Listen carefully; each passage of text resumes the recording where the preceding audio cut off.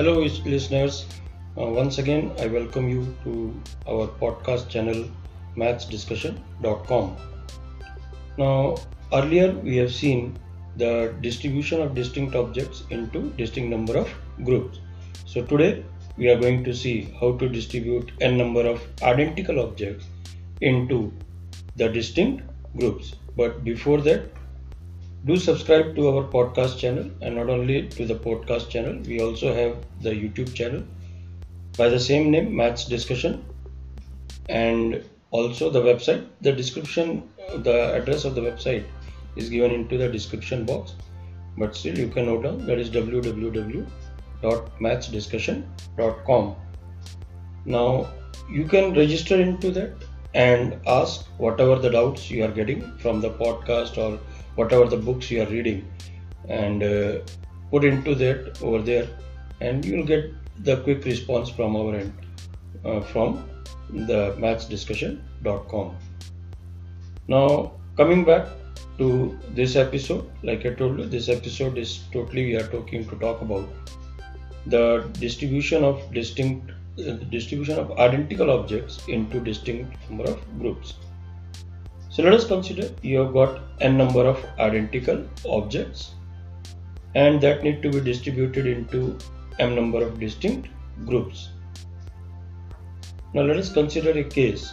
First of all, if we see, when does we say the two distributions to be two distinct distribution in case of the identical objects. In case of the identical objects, you can see that the two distributions will appear to be two different distributions only if the number of objects into a particular group changes. So if there exists at least one of the group among all the groups which has different number of objects as compared to what they had already, so in that case that distribution can be called as a different distribution from the previous distribution. So keeping this thing into mind, let us say x1 is the number of objects which is going into the first group, x2 is the number of objects which is going into the second group, x3 is the number of objects which is going into the third group, and so on. Now because there is no restriction that how many objects can be given into a group, so any number of objects can be in a group. So the number of ways in which these n distinct objects can be distributed into m number of groups will turn out to be nothing but, let us say, if first group have a x1 object, second x2, third x3, so on till xm. So that means summation x1 plus x2 plus x3 plus x4, so on till xm should be equal to n. And whatever is the number of non-negative integral solution of this equation, in that many different ways these n identical objects can be distributed into m number of groups.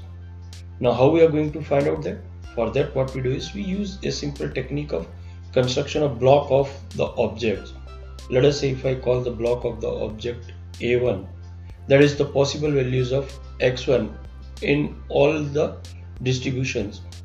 In any distribution, you can see that the number of objects in the first group will be either 0 or 1 or 2, so on till all the n. So what we do is we say that, let us say x is any randomly any base where the power of x indicates the possible values of x1. So at any instance the value will be x power 0 or x power 1 or x power 2 or x power 3, so on till x power n. Now because you have got OR clause, either it will be x power 0 or x power 1 or x power 2 or x power 3. So whenever we have an OR clause, it will be case of summation. So likewise I can construct the block of x1, that will be nothing but x power 0 plus x power 1 plus x square plus x cube, so on till x power n. Now once you have done this, similarly we can do for the second group. Again, because there is no restriction on any of the group, so the number of ways it can be done will remain same, that is x power 0, x power 1, x square, and so on till x power n. Now here there could be a confusion that why we are considering every time the same group or the same base basically? The reason is because we want the summation of x1 plus x2 plus x3, and we know that if base is same and when we multiply the numbers, the term what you get will be the powers will get added up. So likewise, once we construct the block of each and every group, first group, second group, third group, so until mth group. Now if I multiply all these blocks, so you can see that in the multiplication, every term will be nothing but one of the possible case of distribution in these m groups. But the only thing is, every term will not give us all possibilities of, you can say, distribution of all n objects.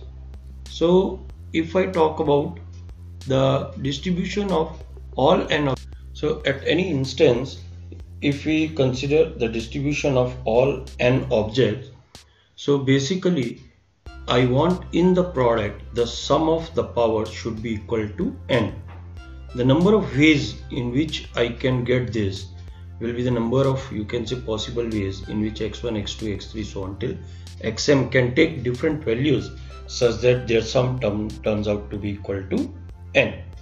Now what will be the number of ways it will be possible? Simply because we are having a case of the product of these blocks.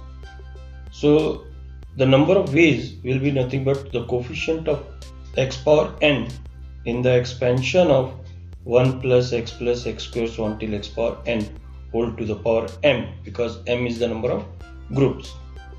So what will be the coefficient of x power n in the expansion of this?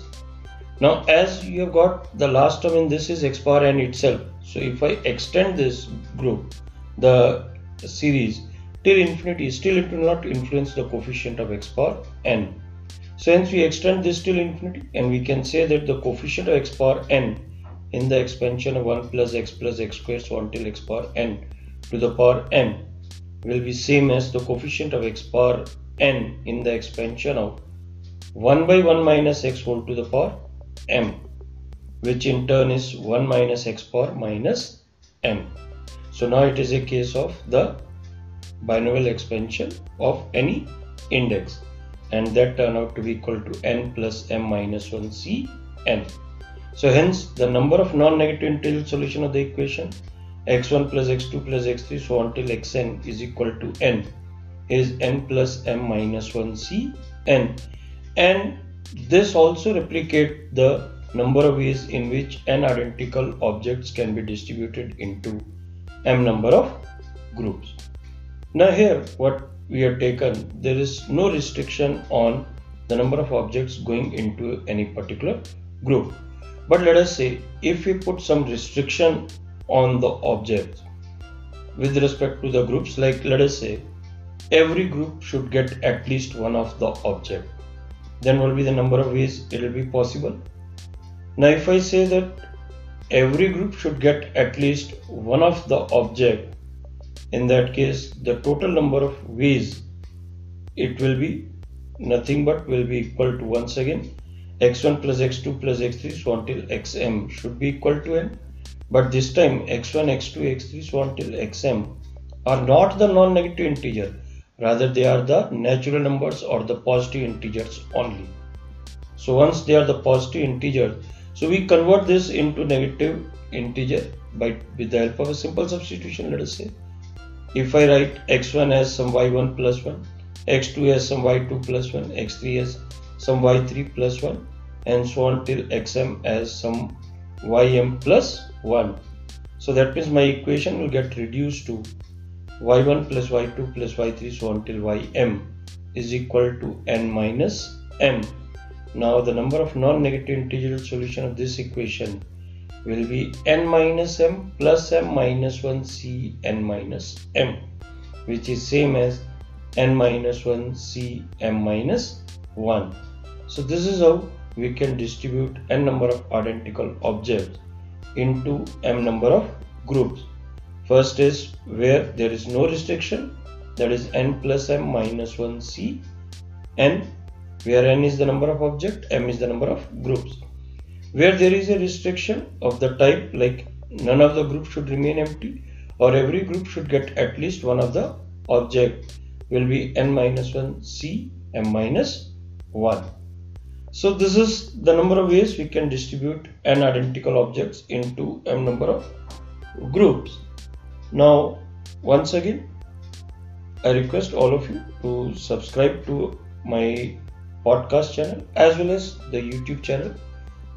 I'm sure you will like that also, and don't forget to register into the website and put whatever the doubts you have got. See, the more you are going to gain from the discussion, and that website mathsdiscussion.com is mainly meant for that only, for the benefit of everybody, that whatever you ask, so that will make everybody's mind interested in mathematics, thinking in that direction.